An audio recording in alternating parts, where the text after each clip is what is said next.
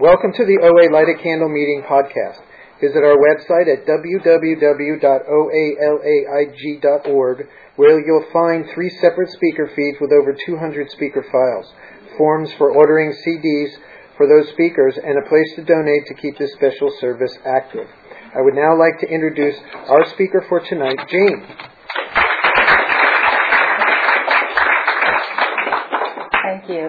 Thank you. Oh, I'm Jane, recovering compulsive overeater. Very grateful. Hi. And wanted to thank Lucy for asking me to speak today. And I wanted to thank everybody for keeping this room safe, for Tradition 12, because without that I wouldn't be able to open my mouth and I would continue to stuff my feelings and die a compulsive overeating death. I was born in I just felt like by the time I was born in a foreign country, by the time I was 3, I'd already felt like my life was unmanageable because I wasn't perfect, or because my life wasn't perfect, or my parents weren't, But I didn't tell anybody that's how I felt, and I think that's. I don't think I made a conscious decision to turn to the food, but that's because this is my disease, so that's what I did. I have a conscious memory of picking up my bottle. I don't know why I was still using a bottle when I was between 3 and 5 years old, but picking up a bottle from the trash the next day after I think my dad and my mom had thrown it in the trash. So I was already eating out of the trash at a very young age. And, just taking everything onto myself, even at a young age. Like, my grandmothers were jealous of each other. I think maybe one asked me which one I loved better from the other. Anyway, I remember stuff like that just because I remember how much pressure it was and how I felt like a failure for not being able to give the perfect answer. And throughout my whole life, before I came in here, it was all about being perfect. The weight started to show on my body pretty young, 5. I'm Chinese, and I was already looking different from my peers. As a culture, most of the women are naturally thin. I don't know how they do it, because that's not my experience, but they are. And so from a very young age, I remember people asking me, "Why are you fat?" I mean, it's like I don't know how to answer that today. I wouldn't be able to answer that as a kid, but I would ask that myself, like, why am I not the same? And the only way I can make myself, I don't even know if it's to make myself feel better, but whenever anything happened or I felt something, I turned to the food because that's the only thing I knew how to do. I never told anybody these feelings, I don't think. I don't know why I never felt like I could tell my mom or my dad. Maybe I just felt in my own self-centered head nobody could help me. So I had this whole feeling of despair. Nobody understands me. I have to be perfect. I don't know how. That kind of unmanageability just... it was with me until I came in here. And, by the time I think I was 10 or 11 years old, or maybe 13, I was already twice as heavy as most of my classmates. And for my classmates, it was hard for anybody to fathom somebody weighing more than 54 or 55 kilos. But I was way more than that. I was like at my top weight junior year in high school was like 98, which I think translates to 217 pounds. That was my top weight. So there was no hiding what the disease had done to me. And besides my grandmother, who tried to get me to lose weight, nobody else really said much, And I'm grateful to my parents for not really pushing me, but maybe in their own way they kind of knew it was something beyond anybody's control. They probably thought once, I came back to the States for college, things would kind of resolve itself. My experience, it did not. I continued to... I'm a senior year of high school. I want to look good for the prom in my whatever way. I didn't have a date. I mean, one thing that I totally denied myself was any kind of expectation or any hope. There's no way I was going to have any expectation. Any hope of dating a relationship. And I thank God for putting me in a country where back then it was totally acceptable to not have a boyfriend until you're ready to get married. So, could use that excuse. I didn't have to feel bad because everybody had a boyfriend. I did it. I just, kind of went with the flow. But deep inside, like, how am I ever going to marry anybody in this country when I am so fat? That just kind of went with me. And, 12 years later, I still cry because I just feel like, why didn't I just tell anybody these things? Why did I have to hold it in myself? And it was just my journey. That's the way it was. But, I'm full of gratitude because through program, I know that I'm capable of listening to my children now if they want to tell me anything. And that's really a blessing because I don't want them to feel like there's no way out, that they can't tell anybody anything. And Lucy promised me that if I cried for 20 minutes, it was going to be okay. So I'm going to continue on. Anyway, I did lose some weight on the Starfield diet. It was one of the few diets that made it over to my country. And then college was yo-yo dieting. It was losing 20 pounds, gaining 20 pounds. But even after losing 20 or 25 pounds, my tolerance for dieting is only 8 weeks. So if anything's after 8 weeks, I just start binging my way back. And I think one of the reasons looking back is I did not feel any different inside. Just because I lost some weight did not take away my lack of self-confidence, my self-hatred, just the whole, my sense of hopelessness and despair. Just losing weight did not take care of that. So of course, how could I live with myself after that? The only way I knew how to live was binging. So I just ate my way back, plus more. So that happened for many years. For some reason, when I moved to LA, I met a guy that I was very interested in to the point where I was willing to, let the results go to God. Because I come from a culture where you're supposed to marry your first love, or get arranged marriage. So for me to like somebody without expecting results of marriage is, big. But I remember then, even though I hadn't come into OAs, I'm just going to let this one go to God, see what happens. So I ended up marrying him, which is great, but it wasn't, I think if I had set out to do that, it would have been a disaster. But for some reason, God brought him into my life, and I thought, oh, great. So now I will finally be cured of my disease, Marry the guy of my dreams, going to take care of me. He's going to cure my disease. Well, didn't really happen that way. I went on some weird diet again and lost some weight to where I usually am. And we got engaged. And we got married in Canada. I remember going to Canada and telling the dressmaker that I will lose 10 more pounds by the time I got married. And the result was I gained like 10 to 15 pounds. The dressmaker was very smart. She did not, so she kept the extra fabric and stuff, so I could still walk down the aisle, but it was, it's like totally demoralizing. It's my big day. I want to look my best, and yet I could not stop myself from eating my way back. And then after got married, I just kept wondering, why do I still turn to the refrigerator like 20 times a day? And why do I still want to, it's either control or binging or obsessing about food or controlling my food. It was getting harder and harder to go with me to a restaurant because if I didn't like the food I ate, I was going to take it out on you. And it started as early as breakfast, because I remember my brother-in-law saying something to me over at breakfast, like it must be hard for you or something like that, because there's so many items on the menu, and I have the pressure to pick the perfect item on the menu. And of course, one bite later, it's probably not the perfect choice, so I feel like my life is a failure. I don't know why my ego tells me these things, but just because I didn't pick the right breakfast food for me, my life is a failure. I have to pick something else. I have to make a scene. I have to eat another breakfast at home.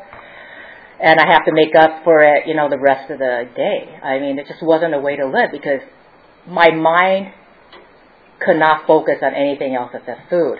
And the few times that I actually focused on my dreams or my passion, and believe I have a passion in a certain field, but I don't feel the passion in that field is ever a match for food.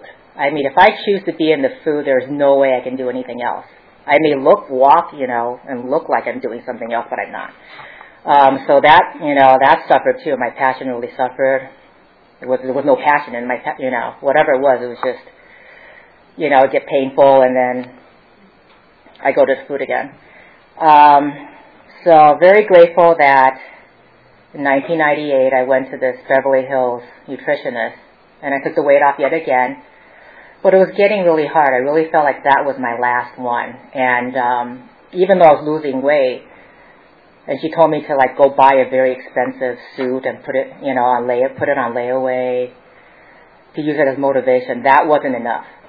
Yeah, it got to the point where by the time I had dropped my 25 pounds, I was ready to see a shrink. So I told my husband I'm going to see a shrink, and I'm not going back to that person. And I remember him, he innocently asked me, well, why aren't you staying? It's working for you. It did, show up physically, but emotionally, mentally, it was just a wreck. I didn't know at the time that I needed spiritual help, but that's exactly what I needed. And of course, I didn't go to see a therapist right away. I had to binge my way back plus more first. So that's just my story. I always have to binge back plus more. So the therapist I saw led me to OA, and I'm so grateful for that. I don't think I'd be alive today. And, it's just the longer I'm in program, and as my kids get older, I have 2 kids, and both conceived and delivered in program, which is great. And as I raise them and see them grow up, every milestone they hit, it reminds me of what my life was like when I was that age. And it's very hard for me not to dwell on the negative things that happened to me at that age. And I strive to find the positive things that happen. I mean, the positive thing that happened growing up is I didn't kill myself because I had a way out. I had food. Food kept me alive so I could have a life today. So I'm eternally grateful for that. But I guess I came in because I just couldn't do another diet anymore. I just couldn't control my food anymore. And into the binging was going to kill me. So I'm going to go into what happened. Okay. So I went to my first meeting on a Wednesday in Palms Park. It was a writing meeting from noon to 1. It was close to my house. I saw some women, I think they were all women there, like 7 or 8 women, sitting on a picnic blanket and just sharing and doing some writing and then sharing their writing. And they were telling my story. And I remember just crying when I got home. I don't know if I really said anything. I may have said hi, but I didn't have the courage to go to another meeting until the next Wednesday. So I went another Wednesday, and then, slowly I realized, okay, this is what I need. So I started to go to other meetings, and then I found a sponsor. I feel the need to go chronologically because I really need to remember for myself what it was like, because I have a disease of amnesia, and I can go just right back to the terrible stuff and then to today, but kind of forget everything I did in between, the progress part, especially spiritually. I found my first sponsor because she shared about shopping at some high-end department store, and I wanted to be able to be fit enough to shop there, so I asked her to sponsor me, and she said yes. And then I started to work with her. She did not eat sugar, and she wanted me to give up the sugar, although she told me then that she didn't eat sugar except for frozen yogurt. Didn't really understand that, but, and in the end, basically a few months later, I could not eat sugar then. I tried to and then I went to another sponsor, and told me, okay, just eat it once a week. But then I became an obsession about finding the perfect dessert. But my disease is all about perfection. And if I didn't find the perfect dessert a week later, I just skip a week, because then I could have 2 the next week. So basically it became an obsession.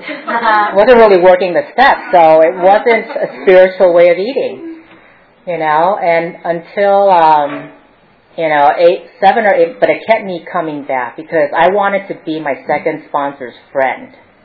So I did whatever she said. Even though at the time she was going through her own issues, so she wasn't really available, it didn't matter. I was blindly following her. But I'm grateful for that because it kept me going to meetings. It kept me coming back because I don't know if I would have stayed. because it didn't work out with the first sponsor, and I would cry for months at the Hill Street meeting Saturday morning that my sponsor dropped me, stuff like that, because I was so self-centered.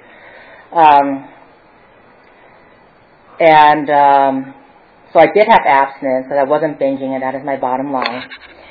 But I gained some weight because the way I was eating, I was trying to stuff it all in a few meals, and before it was much more controlled.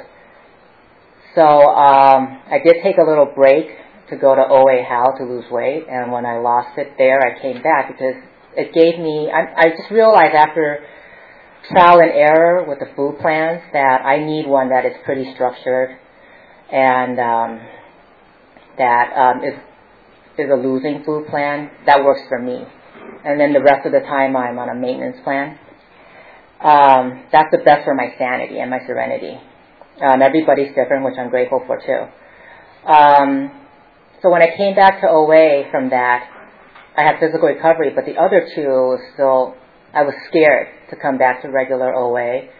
I didn't like, this is my own personal story, I didn't like what they were doing in OA How.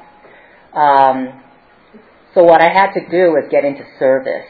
So I went to the Saturday morning kitchen sink meeting at 9 a.m. There were greeters, and I'm so grateful they're greeters, because if there were no greeters, I probably would have left. So somebody greeted me, and I stayed, and the same person came to make sure I was okay after the meeting. And I am so eternally grateful to that person. And I still remind him today, because that kept me coming back another week. And then week after week, I started to get comfortable. And then when they were asking for service positions, I took my first real service position, which was a coffee person, because I still want to be connected to something that I put in my mouth in a certain way. So I became the coffee person. It wasn't a big responsibility, but I do remember kind of obsessing about what brand of coffee to buy and whether it would be perfect enough for, the 100 people in that room, or, and then asking people, do you like the coffee? This was my way, the only way I knew to reach out to people, was to ask them if they liked the coffee. That was the extent of my ability to communicate with people and to really let people in. But that was great because God gave me that service, and that kept me coming back. And, God also brought me to outside help, who also was in this program to help me with my food. So I felt safe enough to eat a little more than I was eating before. And that's really the whole food thing, I still have to eat it. But in the perfect world, I wouldn't have to eat a single thing, because unless somebody told me this is the perfect way to eat, you eat that. But that's not God's path for me. God's path for me is to do the trial and error, to really take time to figure out what works for me. Because for the first 28 years, I didn't do that. I just totally abused my body. So it takes a long time, I think, for my body to really know what works for it. And since I'm not on any kind of timetable, nobody's going to kick me out. As long as I have the desire to stop eating compulsively, and I'm going to be, working the steps, it could take another 29 years. I don't mind, because I'm living a life now. And another thing I learned when coming in the beginning is I heard somebody talk about living life in between meals. And that was like, what? I could not really, it was like, oh, so that's the answer to what, I was looking for that. No wonder I didn't have a life. I didn't have a life in between meals, because it was just one meal obsessing, the next meal obsessing. So for me to have life in between meals, that is such a miracle, and I remember that every time one meal is over. And sometimes there's some meals even today hard to end. So I use the tools. I call my sponsor to bookend it, or I just say a prayer out loud or something, because before I came in, I may not have eaten. I'm a quantity binger too. To me, a portion of cabbage is the whole cabbage. I can totally eat that still today. To me, it was constantly grazing, obsessing, eating, opening refrigerator, closing it. So there was 24 hours a day. There was no time left for anything else. And so I never thought I had a life. So I thought I was a fraud, because on paper my life looked really good. But I knew inside there was nothing there besides my obsession and compulsion with food. So I'm really glad that through all you guys, I see people living life on life's terms and living life in between meals. And I see people enjoying their meals too. Like just because I don't binge anymore doesn't mean meals have to taste bad. Doesn't mean I can't be a foodie. It just means I can't take it past the meal time. Like if I go to a restaurant, my food's not good. It's happened since.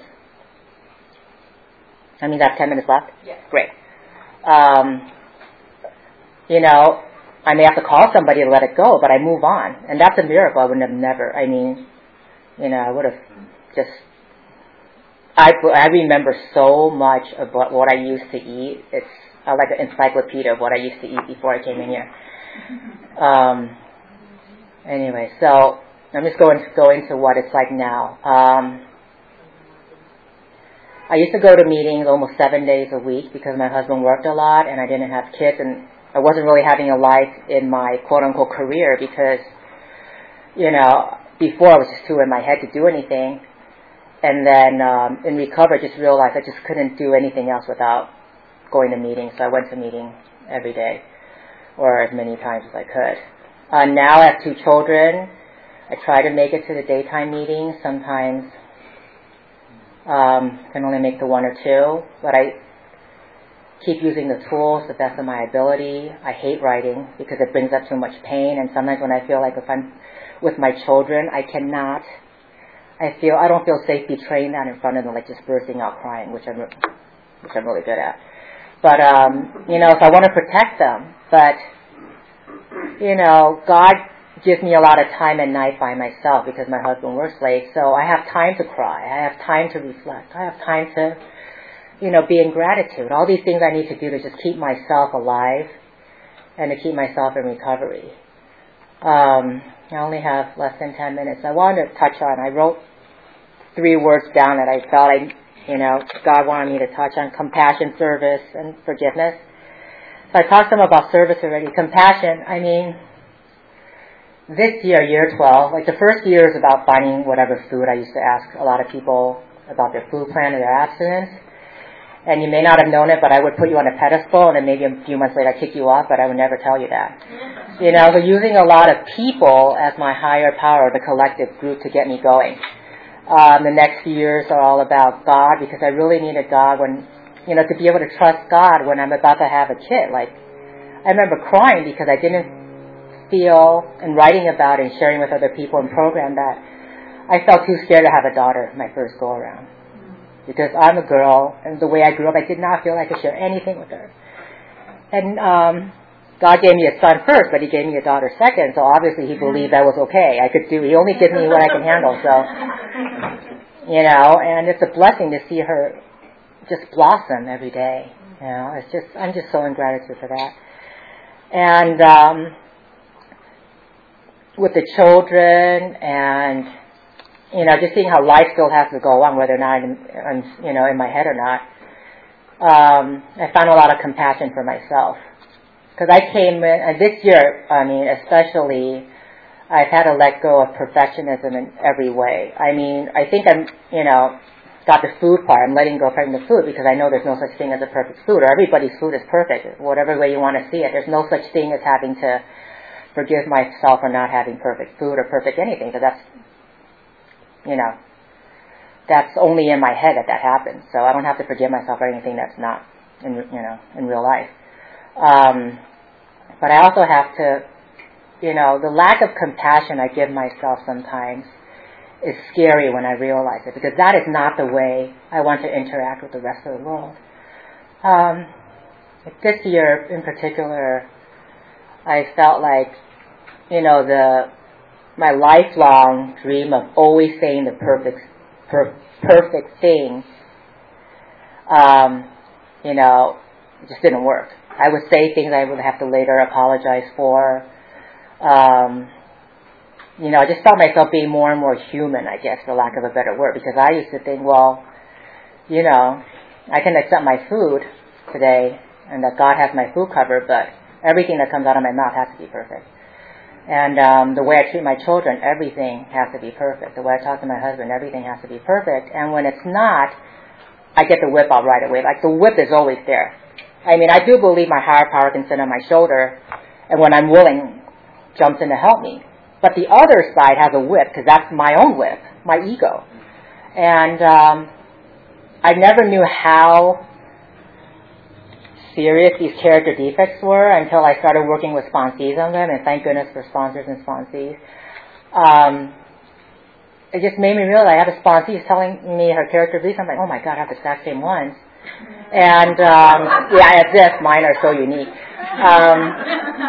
And that my perfectionism one is still something I hold on to, because I cannot imagine life without the whip on myself. I really can't. And I need to be honest about that, because if I'm in denial about that, the pattern will just continue.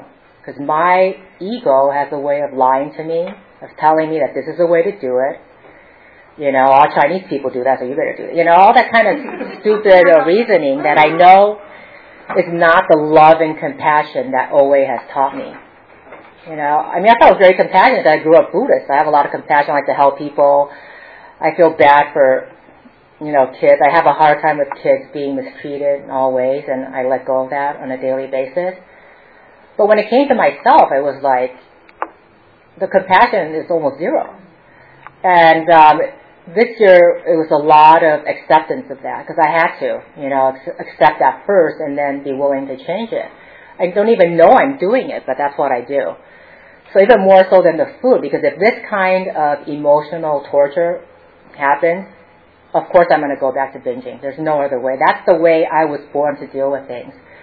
But since I have God, and I have program, have all you guys, I make the conscious choice to live a life in recovery instead of diet compulsive overeating death. And I think I'd like to end there. Thank you for letting me share.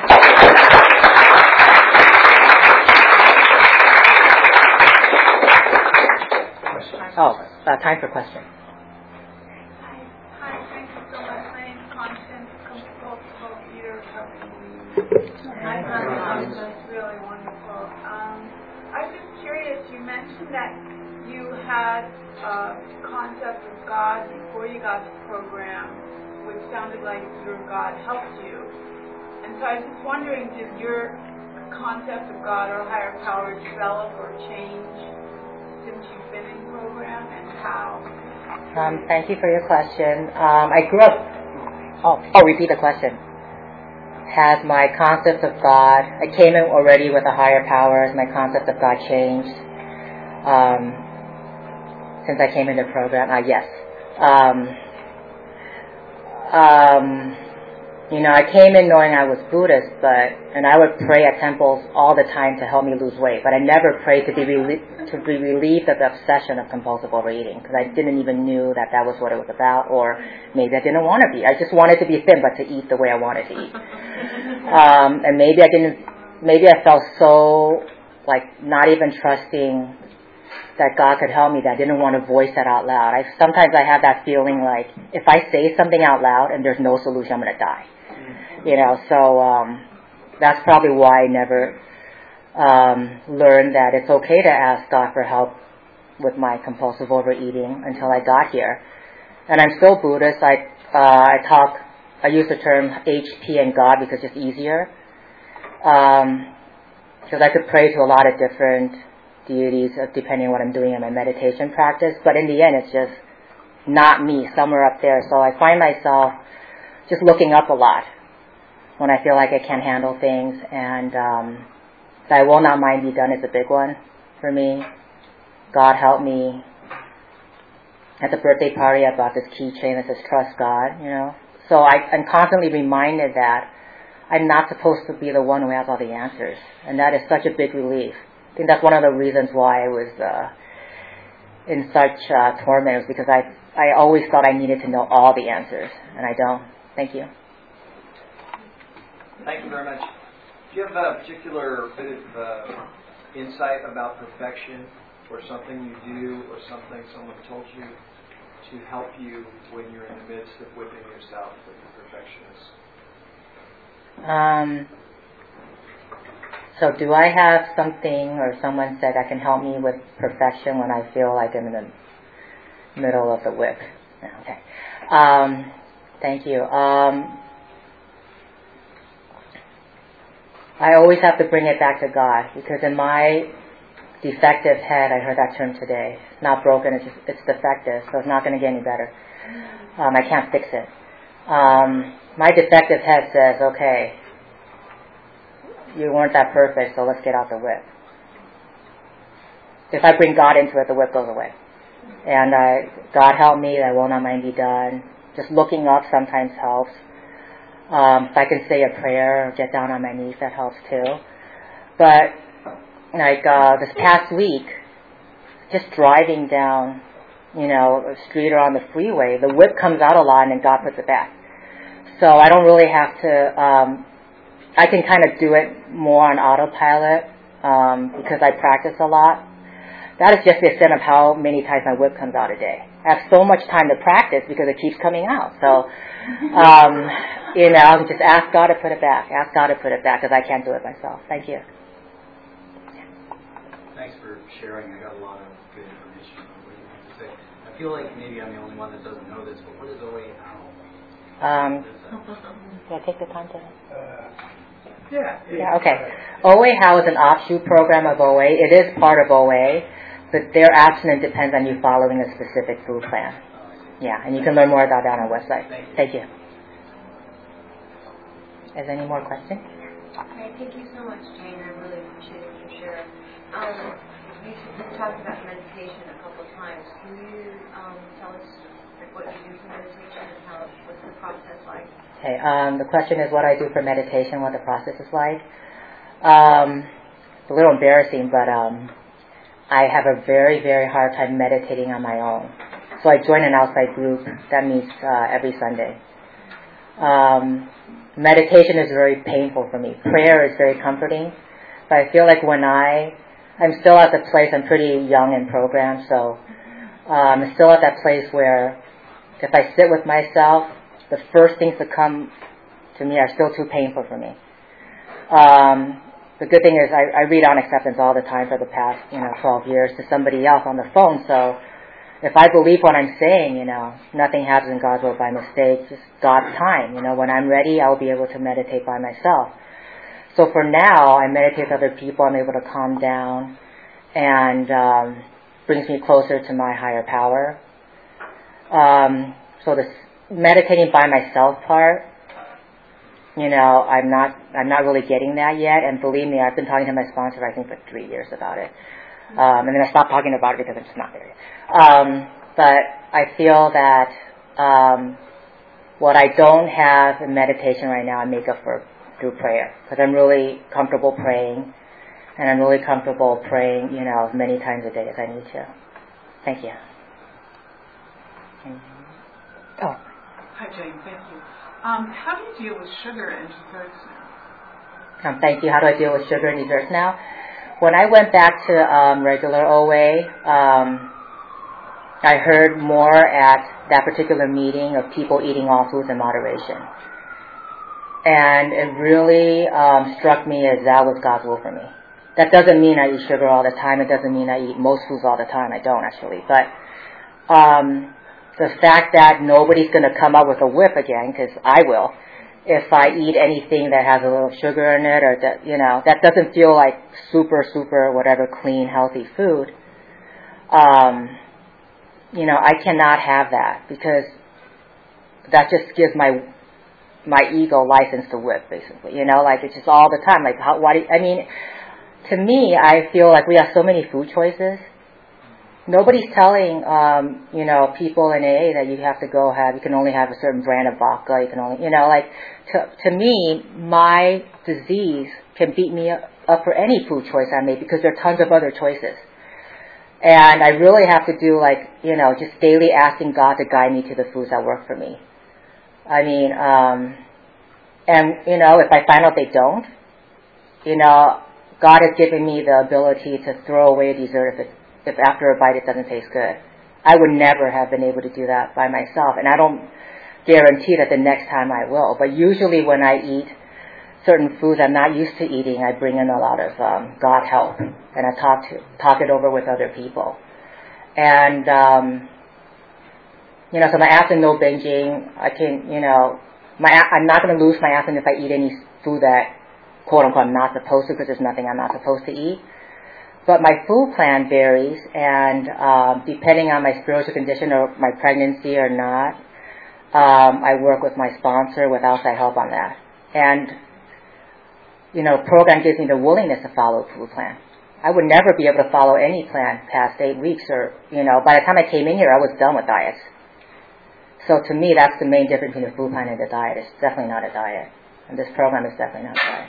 Thank you. Thank you for letting me share.